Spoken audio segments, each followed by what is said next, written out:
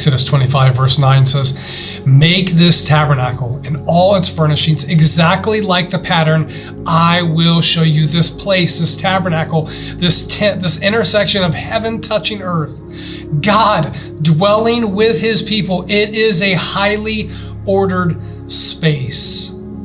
It's not random. It's not by coincidence. No, this space has been, to say brilliantly is an understatement.